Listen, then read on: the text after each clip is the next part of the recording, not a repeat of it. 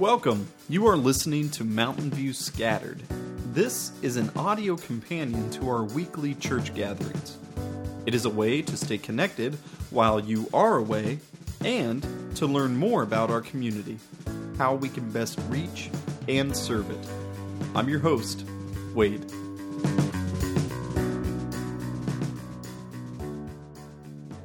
So this morning we are diving into Psalm 90, and we've looked at this breakdown, or a breakdown, a way of looking at the Psalms.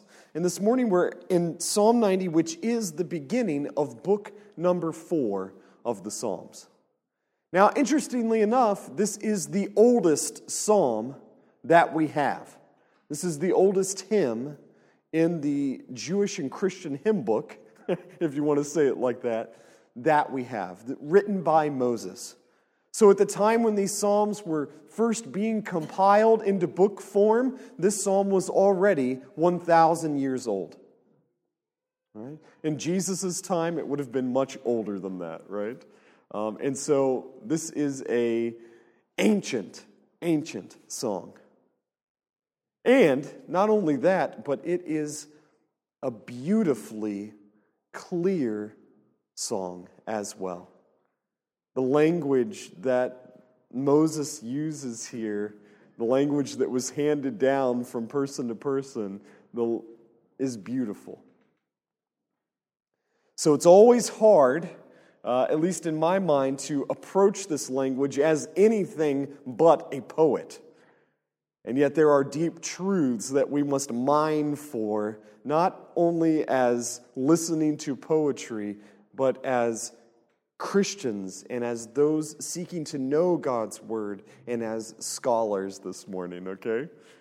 So let me pray for us as we get started. Father God, thank you for this song that has already been read for us.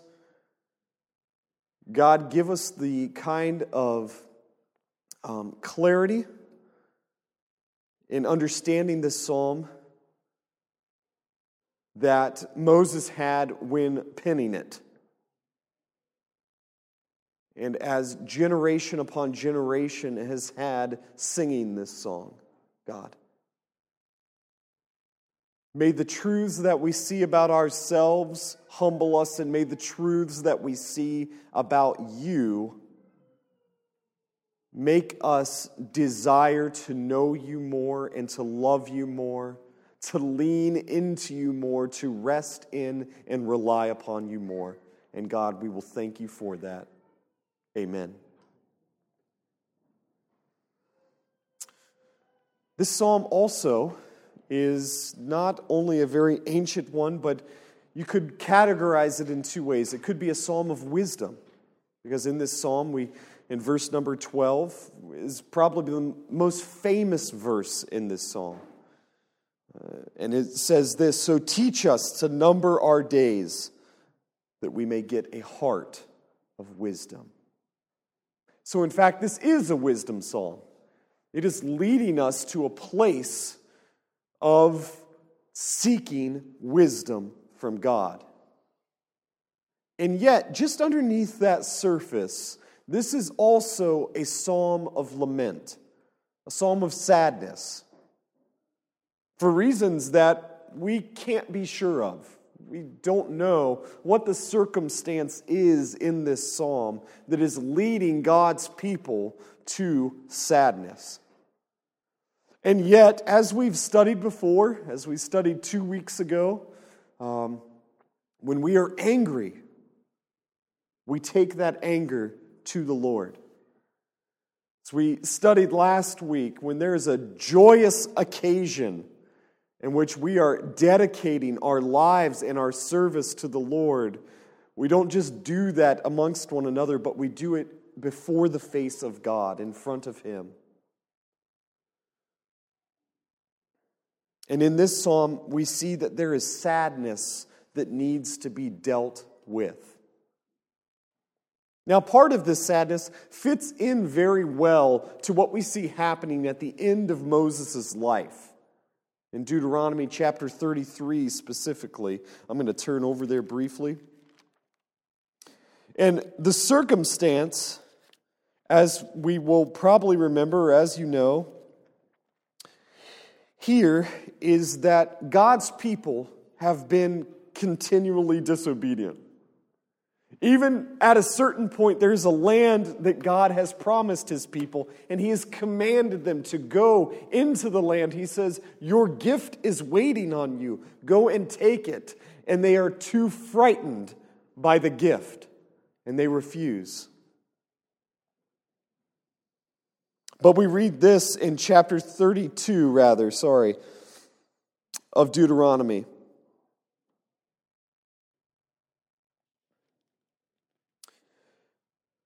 That very day, the Lord spoke to Moses, go up to this mountain of Abarim, Mount Nebo, which is in the land of Moab, opposite Jericho, and view the land of Canaan, which I am giving to the people of Israel for a possession.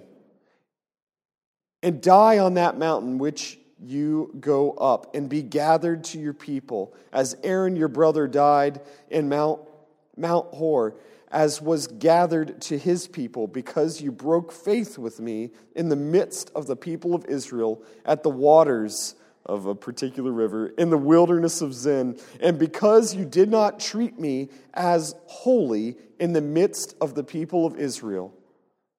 For you shall see the land before you, but you shall not go there into the land that I am giving to the people of Israel.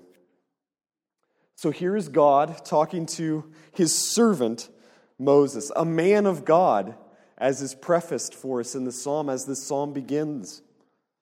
And yet, Moses was not going to be going into the land. There's a great cloud of sadness around this. This could be the circumstance here in this psalm, which makes verse number 1 very jarring, if you will.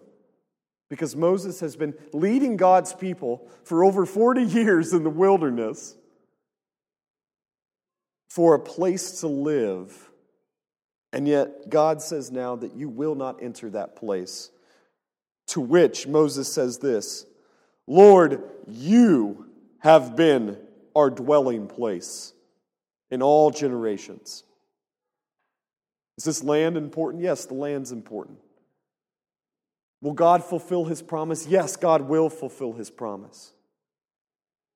And yet, in humility now, Moses realizes that at the end of the day, the land is not the most important bit. The most important bit is that he has been provided for, that he has been taken care of, that he has received shelter and protection, that he has received his home, and his home is in the Lord. As we go through this psalm this morning, we're going to be asking two questions. What does this psalm teach us about who we are? And what does this psalm teach us about who God is? Two questions we're going to be asking ourselves this morning.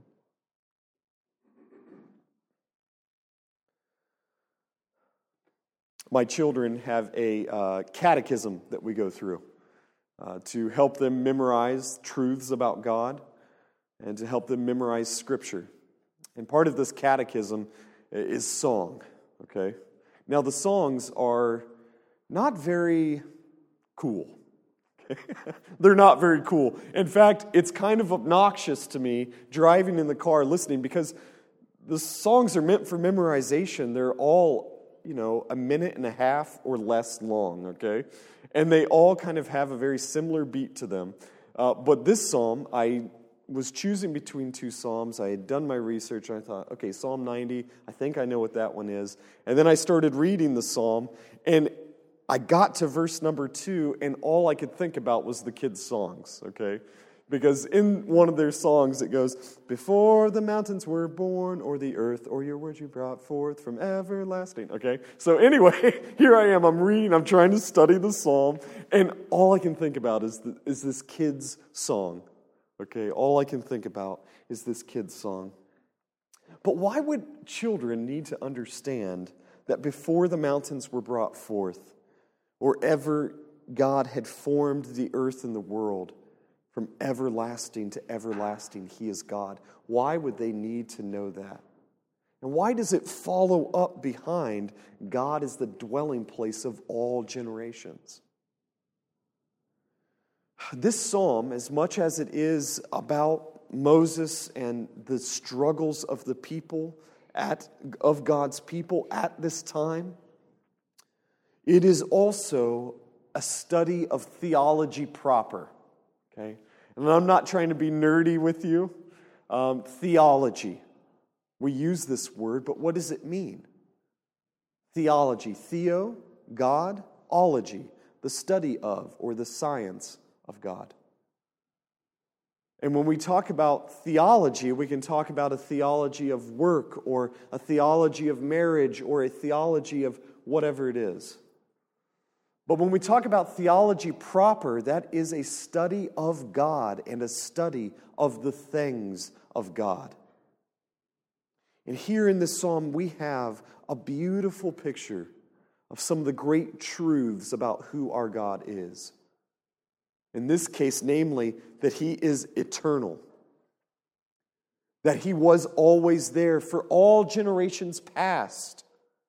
He was the dwelling place of His people.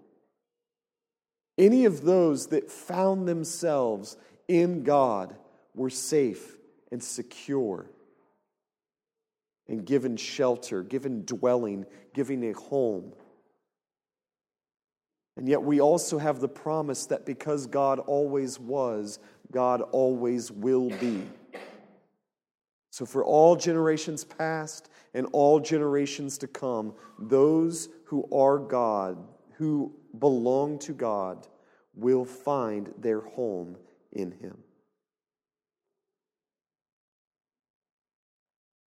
What does this psalm teach us about who we are, though?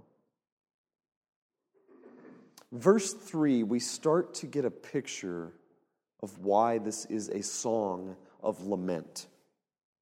You return to dust. You return man to dust and say, "Return, O children of man." Now, this could sound like just a depressing statement of fact, okay? Because it is. It is. It's a statement about the fact that we all die, that we return to dust.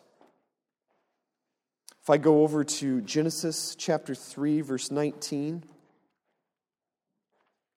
we read this.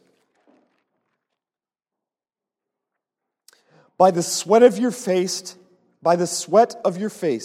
you shall eat bread till you return to the ground, for out of it you were taken, for you are dust, and to dust you shall return. What's the circumstance in this? A curse. We are cursed. We are cursed because of our sin. And Moses here, the psalmist, is saying, you return us to dust. And this isn't just a pithy, yes, one day we all die. No, it's much deeper than that. Because in this, Moses is talking about Genesis chapter 3, verse 19. And he's saying, because of what we have done, because we stand before you with sin, we return to dust. And in that, we should also see that this is not the way that things were meant to be. We were not meant to return to the dust. We were meant to forever have physical presence with God, our dwelling place, the one that provides for us and cares for us from before time until after it ends. And Moses says, for 1,000 years in your sight are but yesterday when it is past, or as a watch in the night. That our lives are like this to God, who is eternal.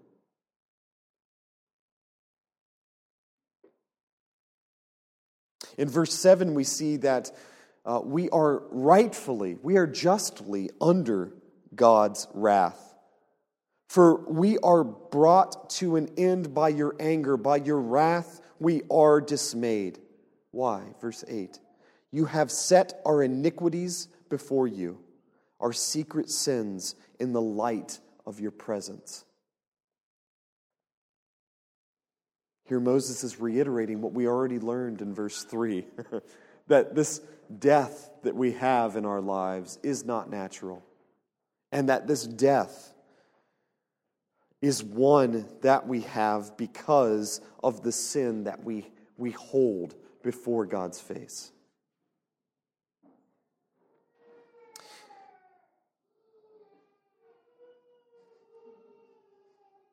In verses 9 through 11, we read this: For all our days pass away under your wrath.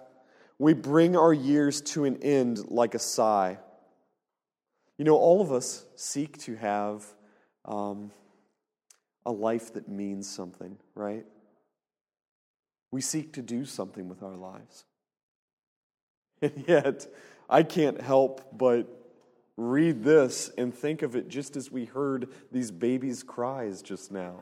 What is our life? It's as a sigh. It's as a single cry.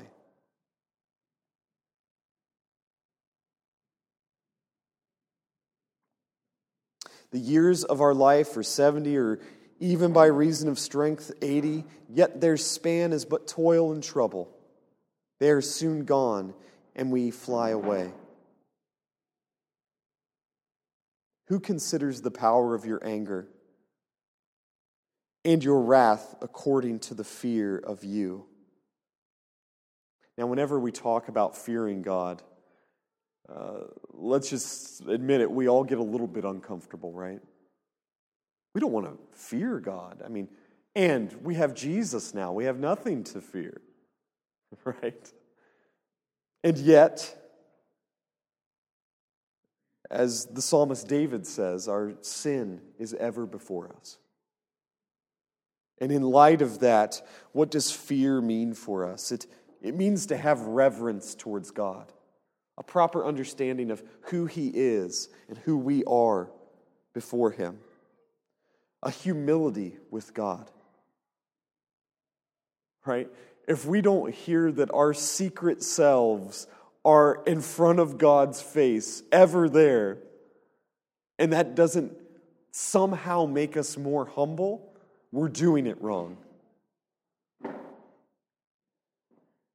So fear in this case is to be having reverence, understanding who God is, showing humility, being obedient toward God, and showing faith in God as the one who is eternal, who is our dwelling place.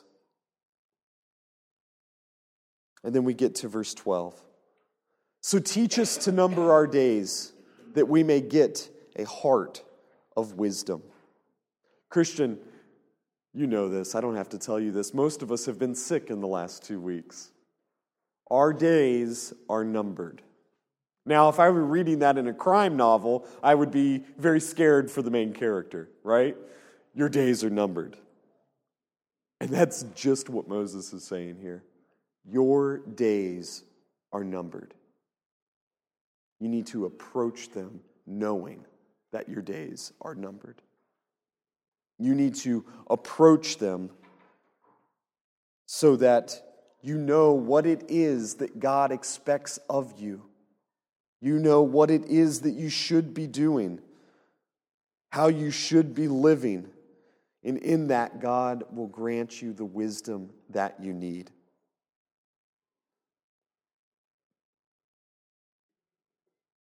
Verse 14, satisfy us in the morning with your steadfast love, that we may rejoice and be glad all of our days. I love that here, even though our days are numbered, that Moses is telling us that we need not just curl up into the fetal position in the corner and cry out the rest of our days. But instead, we seek our satisfaction in the Lord. We have faith that He will satisfy us. That not only will he be our dwelling place, that he will be our home and our safety, but that he will give us exactly what we need. Why? Because of his steadfast love. Because of his stubborn love. His never-ending, never giving up, always and forever love.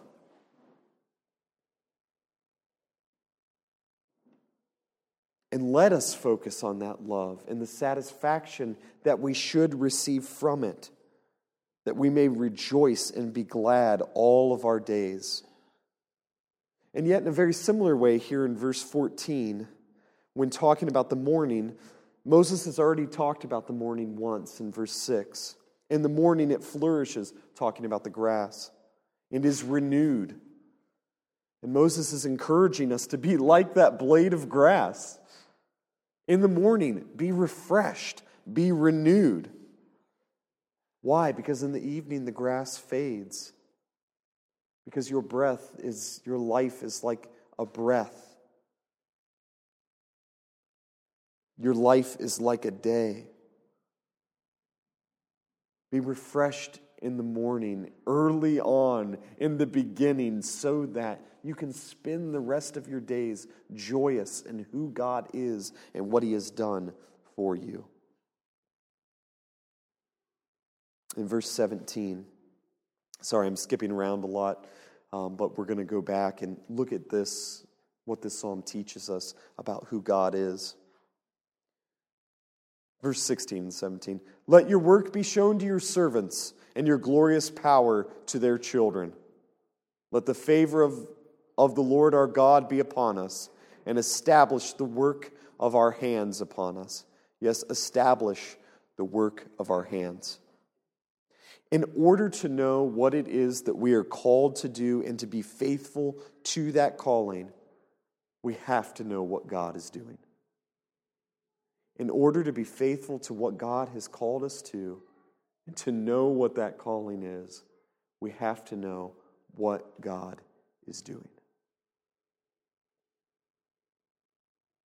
In this case, we see that God is doing a work of some kind in verse 16.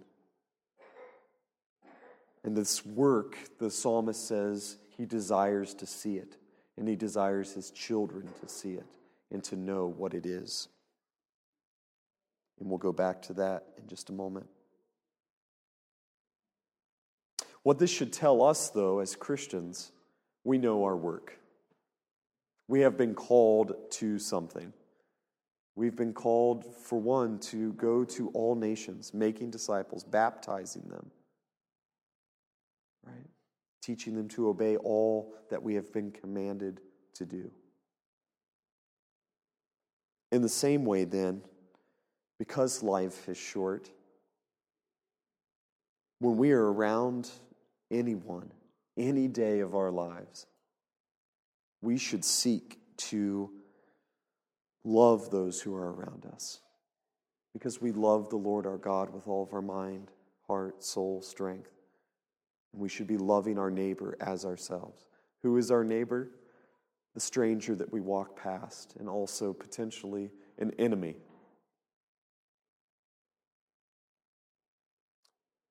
So today, tomorrow, every day, we love those that are around us. We show them the dignity that they have because they are made in God's image. And because God desires to be their dwelling place. We rejoice in those who are around us so that they too can rejoice. And we remember that the seeds that we plant in people's lives today are blossoms that are growing into eternity. Because as down as this psalm may seem, it's a reminder that we too are eternal.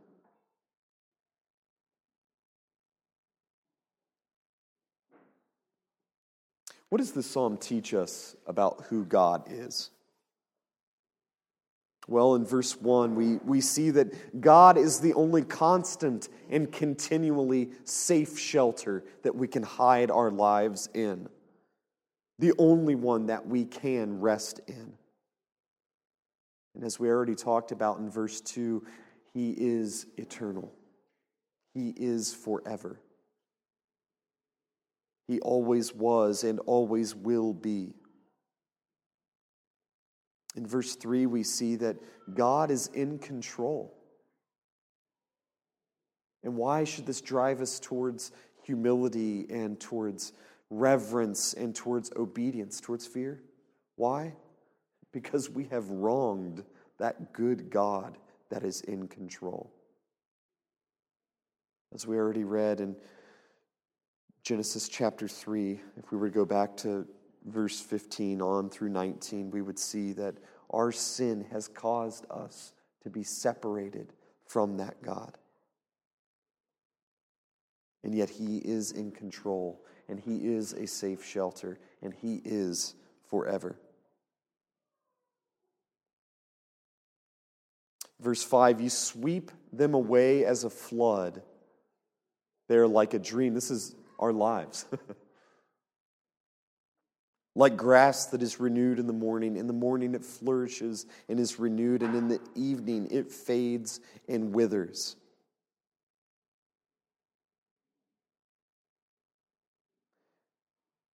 Christian, it is amazing that God takes notice of us despite the fact that we rise and fall with the rising and the setting of the sun. God takes notice of us because He made us, and because of, as we read here in verse 14, His steadfast love, His stubborn love for us. And despite our sins, He shows us mercy. He shows us mercy. Our 70 or 80 years, which I know that some in this room are closer to those numbers than others. Those numbers scare me, right?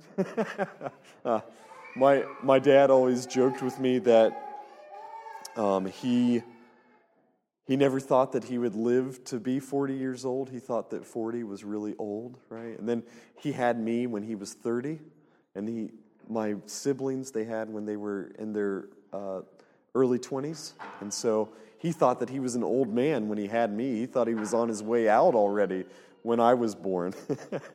And so even today, my dad, who, I forget what his age is now, 60, they're coming in a couple of weeks, so I got to be careful what I say here. But he still is amazed that he's lived as long as he has. Okay, and yet Scripture does say that this is a normal amount of time, right? And yet, despite the fact that 70 or 80 is a good amount of time, 1,000 years to God is like a day that is already passed. Verse 10, to me, is one of the more troubling verses in this psalm. The years of our lives are 70, or even by reason of strength 80, and then here it is. And yet their span is but toil and trouble. So you're trying to tell me that life is like a breath, and there is the promise of toil and trouble throughout it? Why do we have such a short period of time, and yet it is filled with trouble? Well, as one of my professors always used to say, you're asking the wrong question. Why do we have any time at all? Is what he would say. And so we'll leave that there. What do we do in the midst of this? What can God do for you in the midst of this toil and trouble in this short life? Well, we read that in verse 12. That we may get a heart of wisdom. God will give you a heart of wisdom.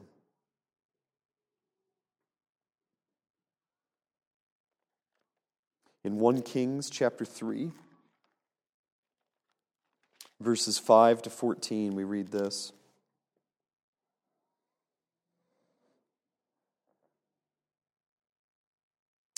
At Gibeon, the Lord appeared to Solomon in a dream by night, and God said, "Ask what I shall give you." And Solomon said, "You have shown great and steadfast love to your servant David, my father, because he walked before you in faithfulness, in righteousness, and in uprightness of heart towards you. And you have kept for him this great and steadfast love, and have given him a son to sit on his throne this day. And now, O Lord my God, you have made your servant king in place of David my father. Although I am but a little child, I do not know how to go out or to come in, and your servant is in the midst of your people, whom you have chosen, a great people, too many to be numbered or counted for multitude. Give your servant, therefore, an understanding mind to govern your people, that I may discern between good and evil, for who is able to govern this, your great people. I'm not going to continue reading, actually, but it goes on to say that God grants Solomon's wish, right? He gives him wisdom to govern. We know that Solomon used that wisdom for evil sometimes, and sometimes he used it for good. But he asked, and the Lord gave it. In James 1:5, we also read that if any of you lacks wisdom, let him ask God, who gives generously to all without reproach, and it will be given him. So, Christian, number your days, and you will get a heart of wisdom. Number your days, and you will get a heart of wisdom. And in verses 13 through 17, we see that God satisfies us, that he shows us mercy, that he brings both joy and misery. And I love the way that Moses asked, "Make us glad for as many days as you have afflicted us." It's a humble request, but I think it's a good one, and one that we should emulate. God gives value to us as people and to our work, and he shows favor to his people.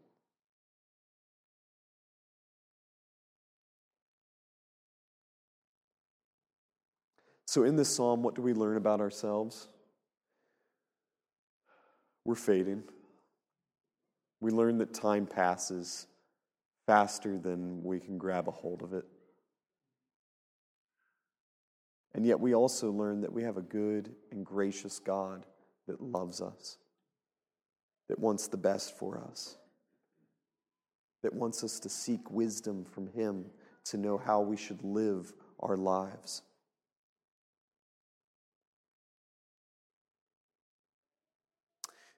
Yet we also know in the midst of this, even though we have been stricken with a curse in Genesis 3, and we are destined to return to the dust, that even though our life is as a breath,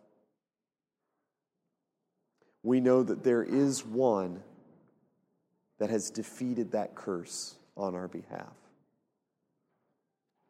Part of that curse is that someone would crush the head of that snake, that dragon, Satan. And we know the one that has done that. Jesus has done that. And in the same way, Jesus has died our death for us.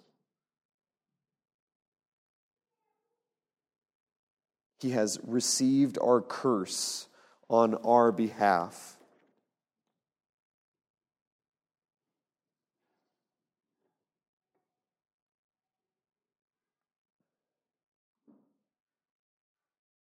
And he has given us a task to do, Christians.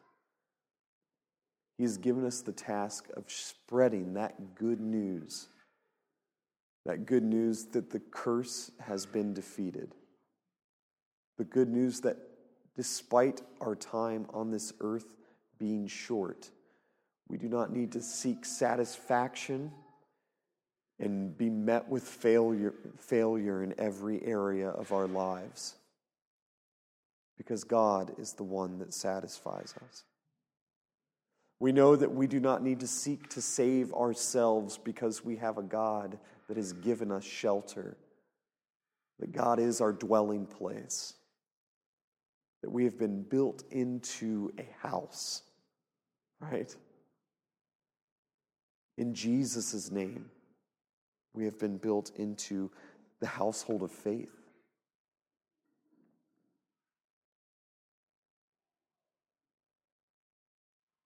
And we know that whatever work it is that we do, whatever vocation it is that God has called us to, as we read here in verse 16, let your work be shown to your servants and your glorious power to their children. We have seen the work of the Lord in Christ Jesus. A suffering work done for us on a cross. And we have seen its power in salvation. And we do tell our children of this. We have the great privilege of that. And in that, we too can ask that the Lord establish the work of our hands. That when we show dignity to others, that when we share the good news with others, that God will strengthen that work in our lives. And that He will bless it.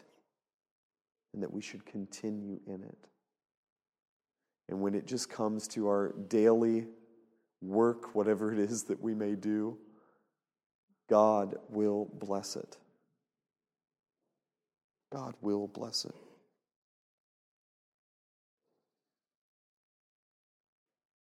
Let me go ahead and pray for us.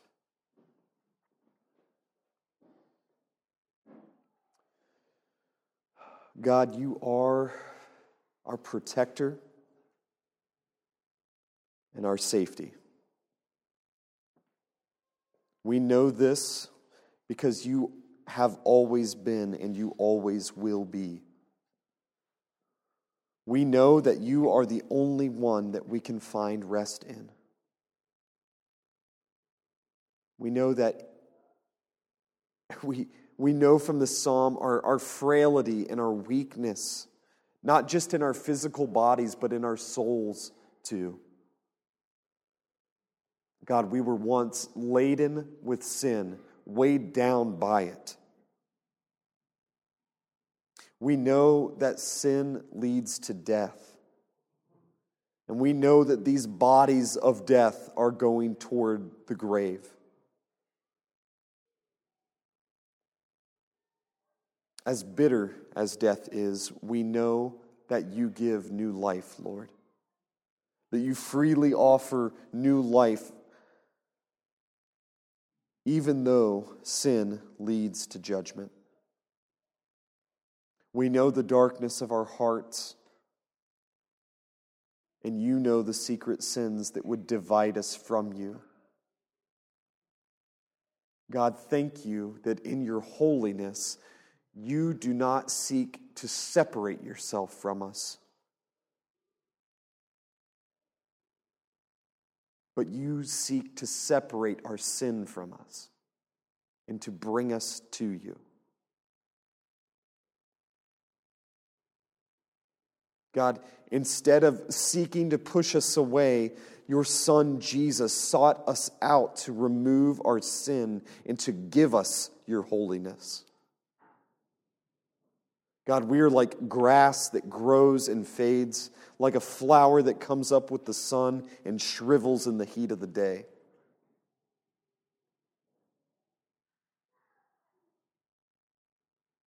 But God, we can come to you this morning and say, refresh us, renew us. God, come back to us. Do not turn away from us in anger, but show us mercy when we sin. And God, we know that you are faithful to do that. And you have ultimately done that in your Son, Jesus.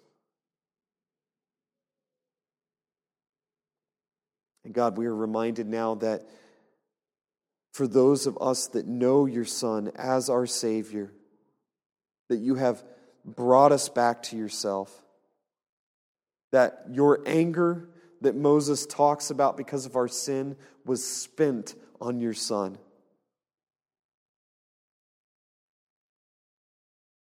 And that it is in his death that we have been shown the forever, the infinite mercy and grace of you, Father. Thank you. God, you make us glad.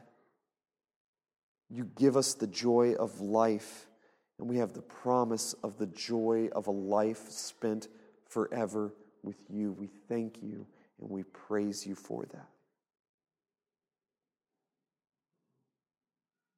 God, we know that knowing you will help us to know who we are and how we should live. And God, we ask that you will give us the wisdom that we need to live. And as we live this life even today, Lord, please help us to know that though our days are passing, that you have given us everything that we need to know what it is that you desire of us, how you desire for us to live, and to show love to others, and to dignify others, and to tell the good news of your Son Jesus to others, so that they too may know, that they too may seek you as their refuge, as their only salvation, as their only dwelling place. God, give us the courage that we need to do that, and we will thank you for it. Lord, we see the work of your hands in your Son, Jesus, and we ask that you would establish the work of our hands in this world, in your church, amongst one another, and amongst neighbors this week. God, we love you, and we pray all of this in your name. Amen. Thanks for listening, and remember that you were brought into the church by the saving work and person of Jesus. Also, that you are sent out to tell everyone about him. We look forward to you joining us for the next episode of Mountain View Scattered.